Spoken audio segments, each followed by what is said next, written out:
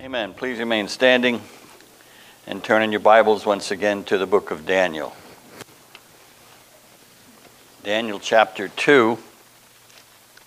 We'll pick up our reading in verse 19 and read through verse 23.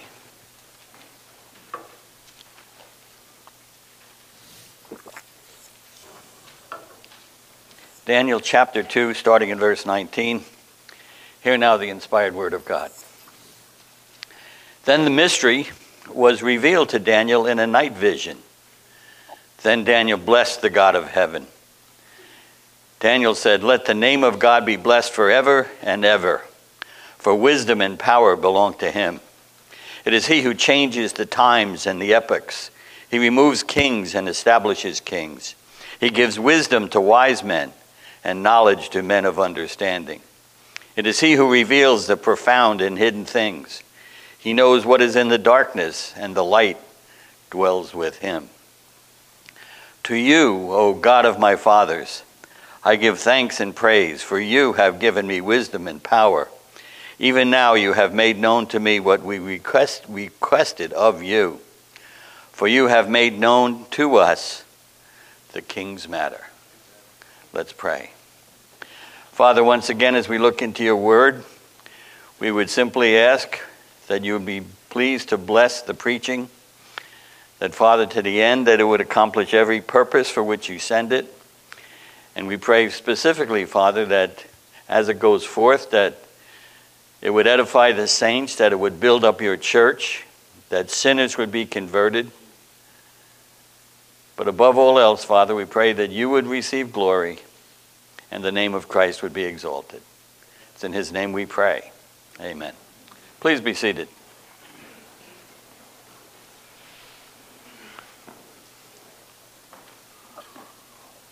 Well, apparently there's a new fad sweeping the internet, and that is people set up a camera, hidden camera, and they get alone with maybe their significant other or some close friend, and then they feign seeing something that frightens them, to see the reaction of the other person. And it is hysterical to see just one person pulling their hair. What do you see? And it's sweeping the internet. We are a strange people. That seeing someone frightened makes us laugh. And the greater the fright, the more we laugh, and the harder we laugh. But there are some frightening things that are not funny. I've looked into the face of a person who has received death threats. And when you see the sheer terror in their eyes, it's nothing to laugh about. This one man that I dealt with had been arrested for dealing a large quantity of drugs, and to stay out of jail, he agreed to testify against his co-conspirators. And he received numerous legitimate death threats. And every time he had to appear in court, the security was elevated to an all-time high. But he was still frightened because the men who threatened him were in fact ruthless and extremely capable of killing him. I'll never forget the look in his face the day the trials were over and we turned him over to the U.S. Marshals. He was being relocated in a federal witness program. And he was relieved. As I looked into his eyes, I could see the relief. He didn't have to keep looking over his shoulder for the man with the gun who would take his life. As I was reading this scripture in Daniel, I was reminded of that man.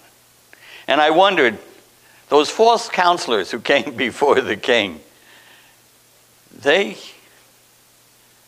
received death threats. Remember, they were facing an impossible situation.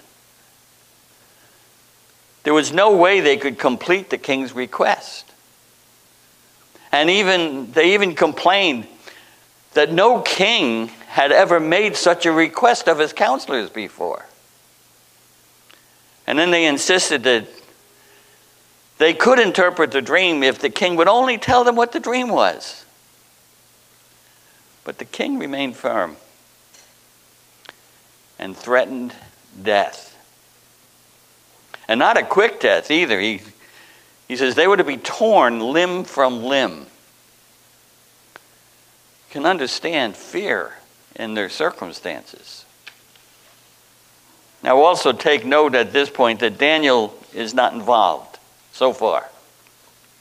But that's all about to change.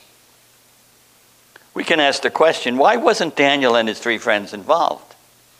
Well, we're not told explicitly in Scripture, but I think the obvious answer is they were still trainees, so to speak. They hadn't finished their 3 years of training in the way of the Chaldeans. So they did not make appearances before the king in such important matters as this. But one thing we can say about old Nebuchadnezzar, he was an equal opportunity executioner. So when the decree goes out to kill all the counselors, Daniel and the other captives are included. Verses 12 and 13. Because of this, the king became indignant and very furious and gave orders to destroy all the wise men of Babylon. So the decree went forth that the wise men should be slain, and they looked for Daniel and his friends to kill them. So at this point, now Daniel and the three are included in the decree. A couple of points to note here. First, the king is furious, the scripture says. Now, of course, over the course of our studying this book, you will notice that Nebuchadnezzar is a man who, I think it's fair to say he was guided by his emotions or feelings.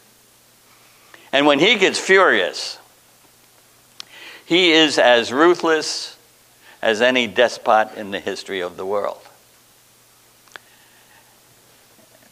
And this is not the only time he gets angry.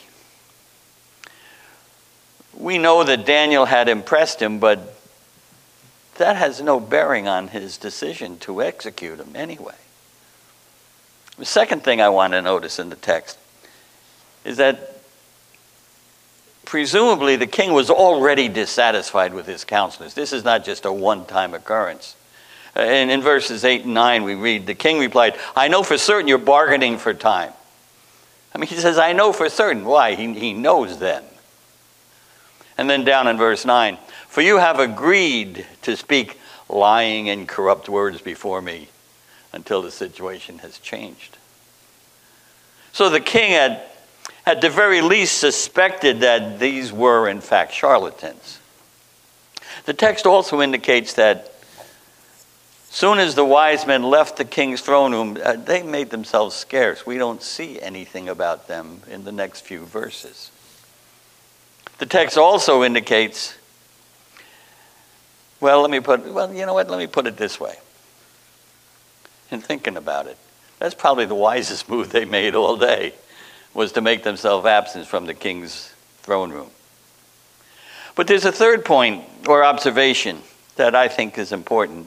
Daniel, Hananiah, Mishael, and Azariah find themselves on the wrong end of a decree to take their lives. And here's the point. It was for nothing they had done. They were completely innocent, and yet they too are included in with the wise men, and they're slated for execution. As Christians, you and I may very well find ourselves facing charges through no fault of our own. And the possibility of that is going up every day in this country. So what do you do when that happens? Well, there's no stock answer, no one size fits all, but the general answer is very simple. Go to the Word of God. Look for principles in the wisdom of Proverbs. Look for examples from such men as Daniel, men such as Joseph, the Apostle Paul, who stood facing unwarranted charges. And that's just to name a few. But the bottom line is, God may be calling you not only to endure trouble, but perhaps even lay down your life, like John the Baptist or Stephen. But there's also a fourth point of observation in this encounter.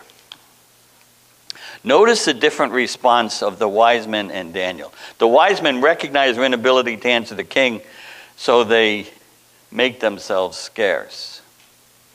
You can only imagine what was going through their minds. You realize there was no Babylonian witness protection program. So they were distraught, nowhere to turn. But when Daniel hears about the king's decree, what does he do? He runs to the king. And this is before God had even revealed the dream to him. So the move that Daniel makes is a bold move. The king had the power to execute him right on the spot. But again, at this point, this is only the sixth message in Daniel, but we should not be surprised by the actions of Daniel here.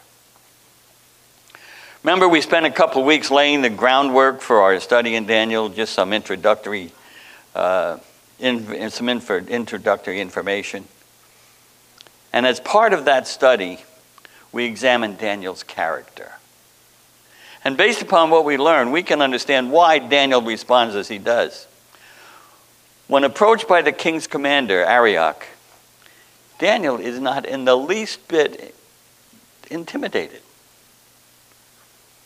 His character and demeanor had garnered for him favor with the king's staff, including the chief bodyguard. That's an amazing thing. Remember, Arioch is on his way to kill Daniel and his friends. And instead, when he meets him, he explains to Daniel what the circumstances are. And then agrees to bring him to the king for an audience.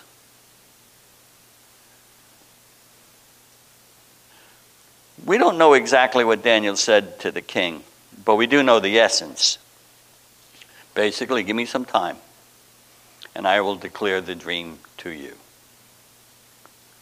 Now, what's interesting here, too, is the wise men had made basically the same request. They made the request. The king angers and says, I'm going to tear you limb from limb. Daniel makes the request, then he gets, okay. You can have a little time. Don't you find that interesting? You may be saying, well, wait a minute, Pastor, didn't we cover these verses last week? Only partially, which is why we're going through them again for looking at different points. We introduced these verses, but there is so much to learn from them. So what does Daniel do? And he's granted his request of more time. His first response, I need to talk to my friends. He says, I need to talk to other brothers in Christ. And first he tells them what's going on. Remember, they're in the dark about all that has happened. So Daniel fills them in on the circumstances. And what's their next course of action? We pray. Notice what doesn't happen. No escape plans. No running and hiding from the king's guards. Just good old-fashioned prayer. And we're even told the essence of what their prayer was. It was a twofold prayer. Look at verse 18. So that they might request compassion from the God of heaven concerning the mystery. And so that Daniel and his friends would not be destroyed with the rest of the wise men. Notice that first. They're praying that God would have compassion and reveal the mystery. There's the essence of it right there. Remember, Daniel had told the king he just needed some time and he would reveal the dream. How do you think Daniel approached this prayer meeting? Oh Lord, I hope you can answer this prayer. He went with confidence. This was his primary concern. So he goes with confidence and lays the request that God would have compassion. Second, that God would spare their lives. How would you have liked to have been in that prayer meeting? We're not told how long it lasted, but I'm going to tell you exactly how long it lasted. Long enough to accomplish its purpose.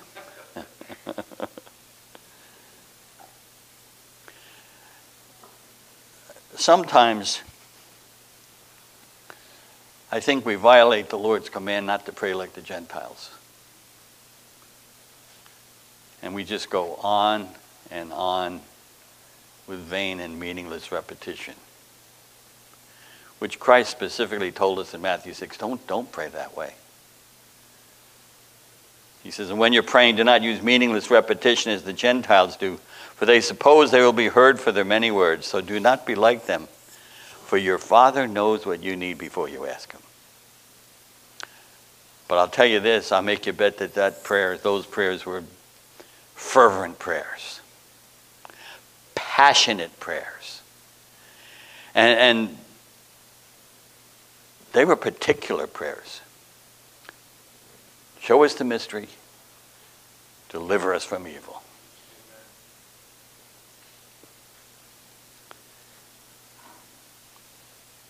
And look at verse 19. Then the mystery was revealed to Daniel in a night vision. Then Daniel blessed the God of heaven. The prayer is answered. And again, we see the character of Daniel come through. Before he does anything, you would think that, I've got it, run to the king. I'm going to save the day. But before he does anything else, he returns to prayer and praises God. He blesses God and prays a prayer of thanksgiving. And I want to look at that prayer. But just before we do, this is our introduction to Daniel's prayer life. One of the things we know for sure about Daniel is he was a man of prayer. There's an old Sunday school song. It's sung to the tune of Nearer My God to Thee. Daniel was a man of prayer. Daily prayed he 3 times. And it goes on. It's a cute little song. But that's what we think. That's what we know about Daniel. So we're not surprised, based upon the godly character we've seen so far, that Daniel, the very first thing he does, when he gets the vision, he gets on his knees and he prays to God and thanks him for answering the prayer. For clarity purposes, we're going to look at the prayer in 3 parts, because I believe this is very instructive for us. Part 1 of the prayer, verses 20 and 21. Let the name of God be blessed forever and ever, for wisdom and power belong to him. It is he who changes the times and the epochs. He removes kings and establishes kings. The first part is a prayer of adoration and focusing on 2 attributes of the characteristics of God: his wisdom and his power. Not surprising. These are the attributes of God that Daniel was relying on for his answer. God's wisdom is what gives Daniel the hope of an answer to the dilemma that the king has put the wise men into. Let's go back to the dilemma once again. The king insists that the wise men tell him of the dream first, before the interpretation. Let's look at it one more time. Verse 10. The Chaldeans answered the king and said, there is not a man on earth who could declare the matter for the king, inasmuch as no great king or ruler has ever asked anything like this of any magician, conjurer, or Chaldean. Moreover, the thing which the king demands is difficult. There is no one else who could declare it to the king except God's, whose dwelling place is not with mortal flesh. That's the impossible mission we addressed last week. But the wise men accurately assessed the situation. They can't come up with the answer, but they assessed the situation. No man on earth can accomplish this. It's utterly impossible. And then they, once again, accurately it says, who could answer? Only a God. I'm sure they didn't know what they were saying, but there is only one God, the God in heaven, and he is able to relate the dream to Daniel, which he has now done. So Daniel gives praise to God for his infinite wisdom. God's wisdom is one of those basic, essential doctrines of God. In fact, A.W. Tozer wrote a classic book in the middle of the 20th century called The Knowledge of the Holy. And he's got a chapter in there called The Wisdom of God. And he wrote this. Listen carefully to how Tozer describes this. The idea of God as infinitely wise is at the root of all truth. It is a datum of belief necessary to the soundness of all other beliefs about God. Wisdom, among other things, is the ability to devise perfect ends and to achieve those ends by the most perfect means. It sees the end from the beginning, so there can be no need to guess or conjecture. Wisdom sees everything in focus, each in proper relation to all, and is thus able to work towards predestined goals with flawless precision. All God's acts are done in perfect wisdom, first for his own glory, and then for the highest good of the greatest number for the longest time.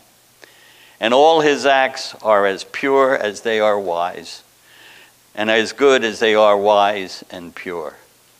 Not only could his acts not be better done, a better way to do them could not be imagined. An infinitely wise God must work in a manner not to be improved upon by finite creatures. O Lord, how manifold are thy works. In wisdom thou hast made them all. The earth is full of thy riches. So says A.W. Tozer. Second attribute Daniel gives praise for is his power. And I'll include that in a broader category of his sovereignty. It's a major theme of the book. And we'll see it recurring numerous times throughout the book of Daniel. And since this is a book also about a study in prayer, we'll be addressing the relationship of God's sovereignty in prayer. You realize the natural inclination of man is to hate the doctrine of sovereignty, God's sovereignty. Because in our depraved hearts, we want to be sovereign over our own lives. In fact, Nebuchadnezzar is the poster boy for craving self-autonomy and sovereignty. We'll get to that in a few chapters, but look how Daniel prays. For wisdom and power belong to him. It is he who changes the times, the epochs. He removes kings and establishes kings. When I was writing this, I said, I'm going to leave Nebuchadnezzar to chapter 4. But I can't. Because after Nebuchadnezzar is released from his insanity and God has restored him, listen to these words of Nebuchadnezzar. Nobody else, no other human, I don't think, has said it as well. For his dominion is an everlasting dominion. His kingdom endures from generation to generation. All the inhabitants of the earth are accounted as nothing, but he does according to his will in the host of heaven and among the inhabitants of the earth, and no one can ward off his hand or say to him, "What have you done?" That's the definition of his sovereignty. Says it all. Part 2 of the prayer. Daniel acknowledges that through wisdom, though wisdom, power, and sovereignty belong to God, he communicates or imparts some of those attributes to mankind. Obviously not in perfection or to the same degree, but look at verses 21 and 22. He gives wisdom to wise men and knowledge to men of understanding. It is he who reveals the profound and hidden things. According to the wisdom in Proverbs, it is the wise man, the righteous man, who acknowledges that God is the one who gives these gifts to mankind. Daniel knew these things and he relied on God for all things.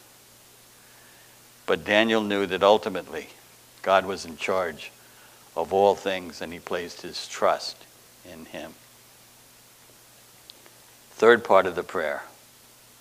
Daniel thanks and praises God for imparting these gifts to him personally. Look at verse 23. To you, O God of my fathers, I give thanks and praise, for you have given me wisdom and power. Even now you have made known to me what we requested of you, for you have made known to us the king's matter. Notice the progression of this prayer.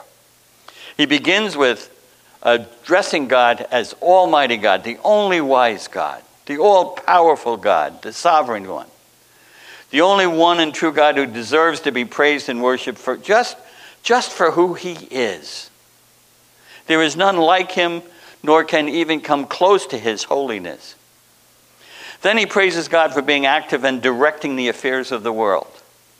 That means nothing is random, but everything is the product of God's decree. And he works things out providentially in time and in history. That means that everything that happens is working out the plan and purpose of God flawlessly. He raises up kings and kingdoms, casts them down according to his will alone.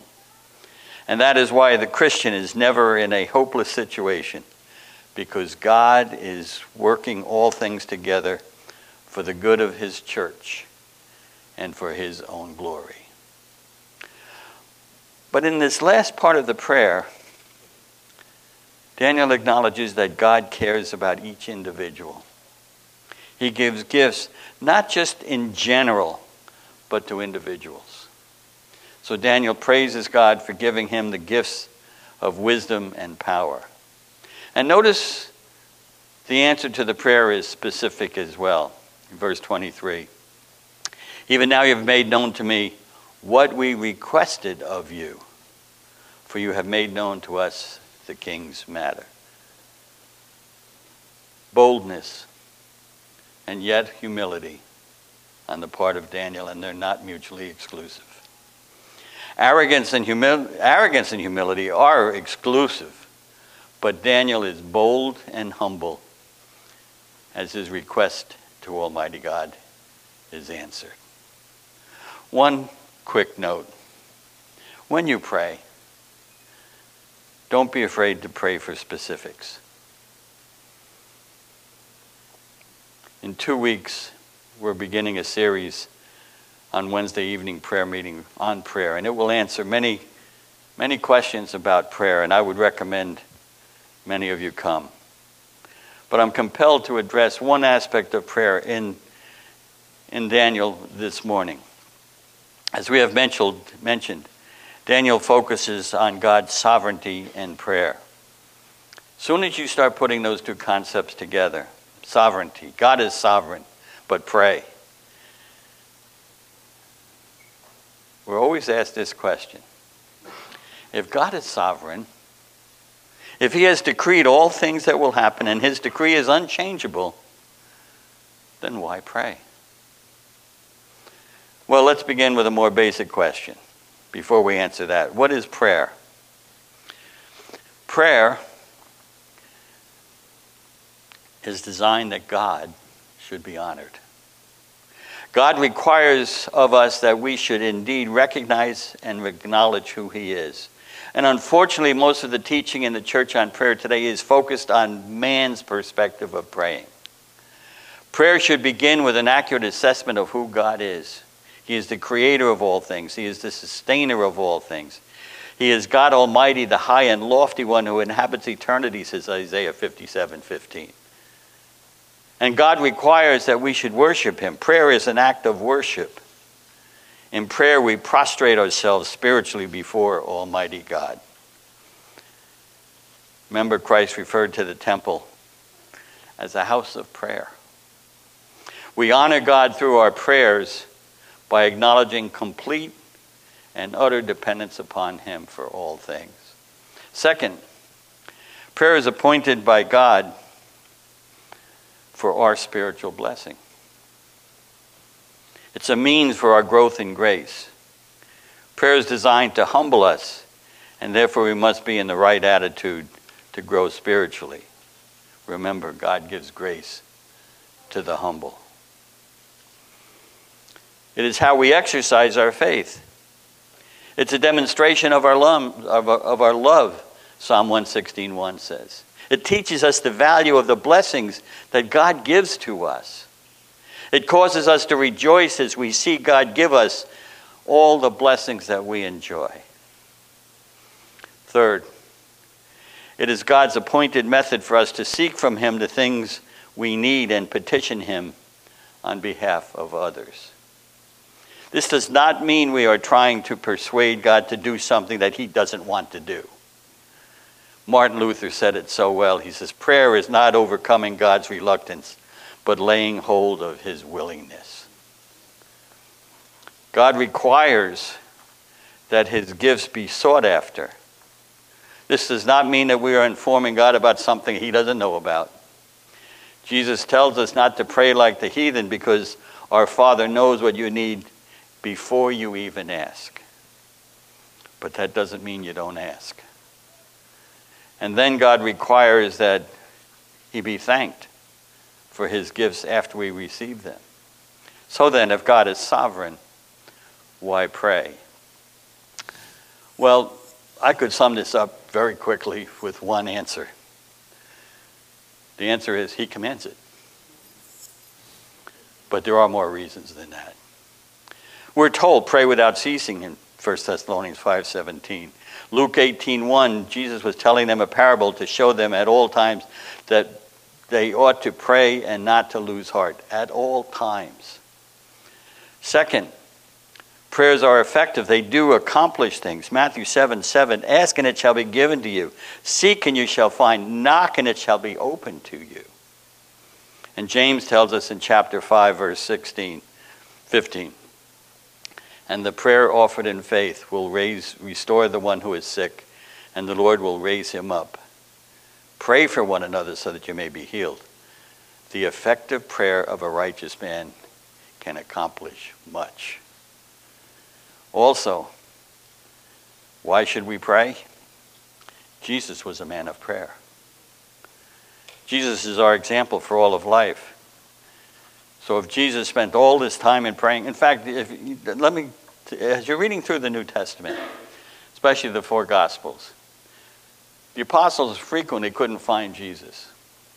You'll find it almost every time that he was missing, they found him alone in prayer. Did Jesus engage in meaningless activities? I don't think so.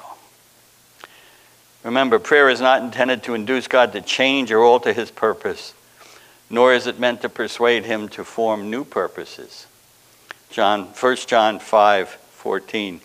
And this is the confidence which we have before him, that if we ask anything according to his will, he hears us. And if we know that he hears us in whatever we ask, we know that we have the requests which we have asked from him. But also, and this is an important one, prayer is communion with God. We talk to God in prayer and he talks to us back through his word. Effective communication. And one of the results of this communion with God is that our thoughts become conformed with his thoughts. Our wills become in subjection to his will.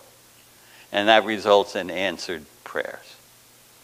See, God has not only decreed that certain events shall happen, but he has decreed the means and the method. Just like salvation. We know that God has decreed who will be saved, but you need to preach the word. Same thing with prayer. interesting.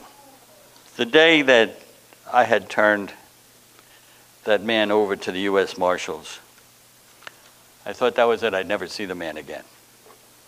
That's the way the program works. But in God's providence, several years later, a legal issue developed in one of the cases in which he testified, and he was called back to testify. And we wound up in the same room in the U.S. Attorney's office in Brooklyn. When he saw me, and I wasn't sure how he was going to receive me, when he saw me, he ran over, gave me a big bear hug, and thanked me. He said, "You saved my life." He said the day he was arrested was the turning point for a new life for him. So he thanked me profusely. And I had occasion to look into his eyes, and they had gone from dread to happiness. I wonder if the wise men of Babylon thanked Daniel for saving their lives. I think you'll see as we go through they did not. But Daniel immediately praises and thanks God in his beautiful prayer, which is an example for us. Christian, is praise and thanksgiving a part of your regular prayer life? Do you spend time not just asking for the things like a Christmas list, but just adoring our Savior, who gave us the greatest gift of all? It should be, because in Christ we have passed from death into life. Are we as grateful as Daniel was? If you're here today and you're not a believer, I'm going to take the analogy. You have a death threat hanging over your head. This is no meaningless threat. The threat comes from God himself. You need to repent of your sin and be removed from death unto life in Jesus Christ. Repent of your sin. Confess Jesus as Lord, and you will be saved. Let's pray. Father, we do bow before you once again. And Father, as we've seen Daniel's prayer and how important it is, may we be prayers even as Daniel was. I pray, Father, for anyone today who doesn't know you, that today would be the day of salvation. That, Father, that you would take away their stony heart, give them that heart of flesh, that they might repent and believe.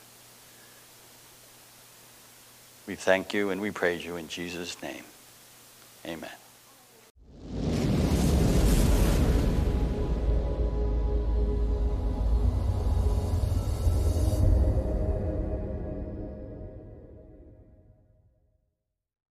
You have been listening to the Reformed Rookie Podcast, where we aim to teach Reformed theology to beginners or rookies.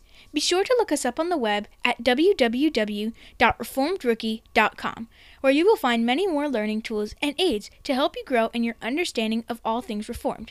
And remember, Semper Reformanda.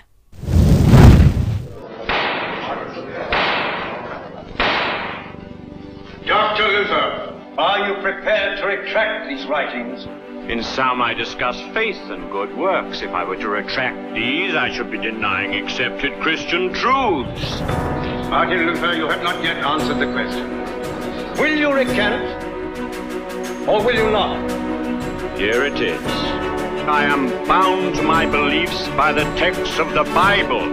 My conscience is captive to the Word of God. I cannot and I will not recant. Here I stand. I can do no other. God help me.